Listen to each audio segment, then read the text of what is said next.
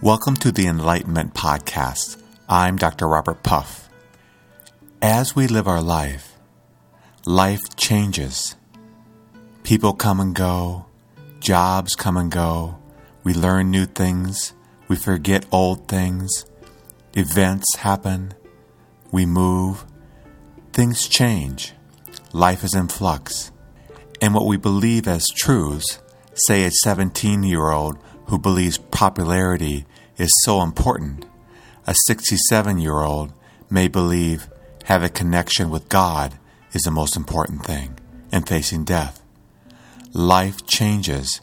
Nothing stays the same. The only thing we know for sure is we are right now, period. There isn't a philosopher, a scientist who's ever existed that can argue this point. We are right now, period. It's a possibility that what we're experiencing right now may not even be real. Even Hollywood has caught on to this fact. The very successful trilogy entitled Matrix pointed out this fact, that perhaps our reality that we experience isn't even real. The only thing we can be absolutely sure of is right now we are. What we're experiencing as life could be a very long dream that we're having in a different form from a different being in a different universe, but the experience of the dreamer is real in the sense of we are right now experience this thing we call life. That's the only thing for absolutely sure we can know, period. Anything that changes can ultimately not be the true ultimate reality because it changes, and anything that changes can't be that which is. The only thing that is that we are right now. That's it. So how then do we live our lives? How do we live as spiritual, enlightened beings, given that the only thing that we can rest assured of is that we are right now? How do we live our lives? It's actually very simple. If we see life as an extended dream, then as events occur throughout our lives, the events that occur during our lives, the labels we give to those events, and all the experiences and memories that we have, yes, they're there, and yes, we participate in them, but what happens is we suffer because we reside way too much in them. It's like watching a movie and getting too involved in the movie that we suffer, and we forget that we're just watching the movie. The only thing that we ultimately are is the witness to the movie. So we relax. We spend more time in identifying with who we are. And who we are, the only thing we've ever been in this life, is the witness to what's happening. Everything else changes. What hasn't changed since the day we've been born until the day we die is we are aware that we are. Once we say we are this or we are that, we've moved away from the awareness. But we are. We always are aware that we are. If we stop identifying with the labels that follow we are, then when events occur, good or bad, desires or fears, then what happens is we don't create stories that go along with these experiences, and then we stop the suffering. Because in pure awareness, there really is no suffering, because there's no mental commentary. And of course, in pure awareness, we still experience pain and pleasures, but because we're not creating stories that go along with these events, they're very short, they don't last very long, and we don't fight them, we don't resist them, and in not resisting them, we don't suffer. For example, let's say we worked at a job for 10 straight years. We enjoy that job, but because of economic times, that company goes out of business, and we lose our job.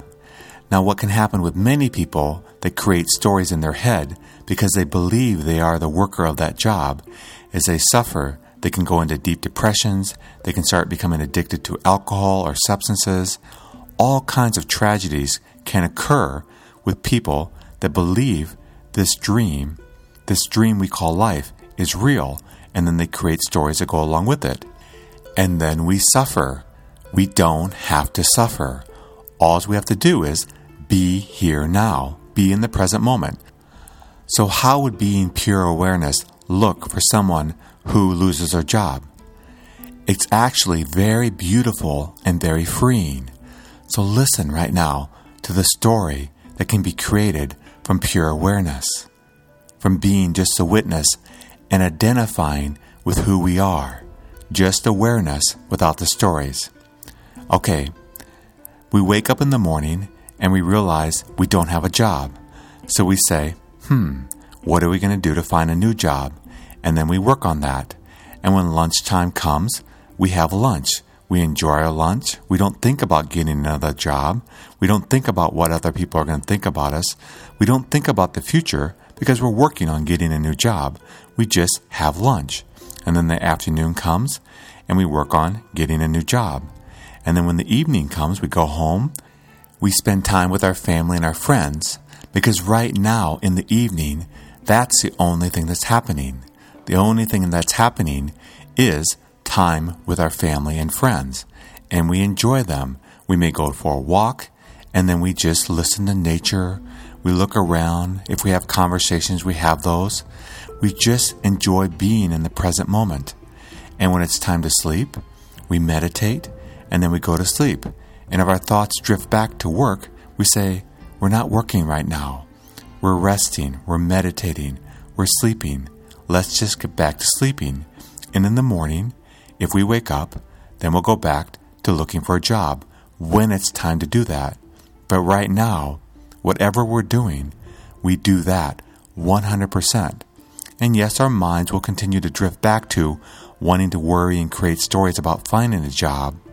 But because we realize that the only thing we can do and the only thing that's real is right here, right now, and being a witness to that, when we're not looking for a job, then we're being present with what is, whether it's with our friends, whether it's going for a walk, whether it's watching a sunset, we're 100% present with what is.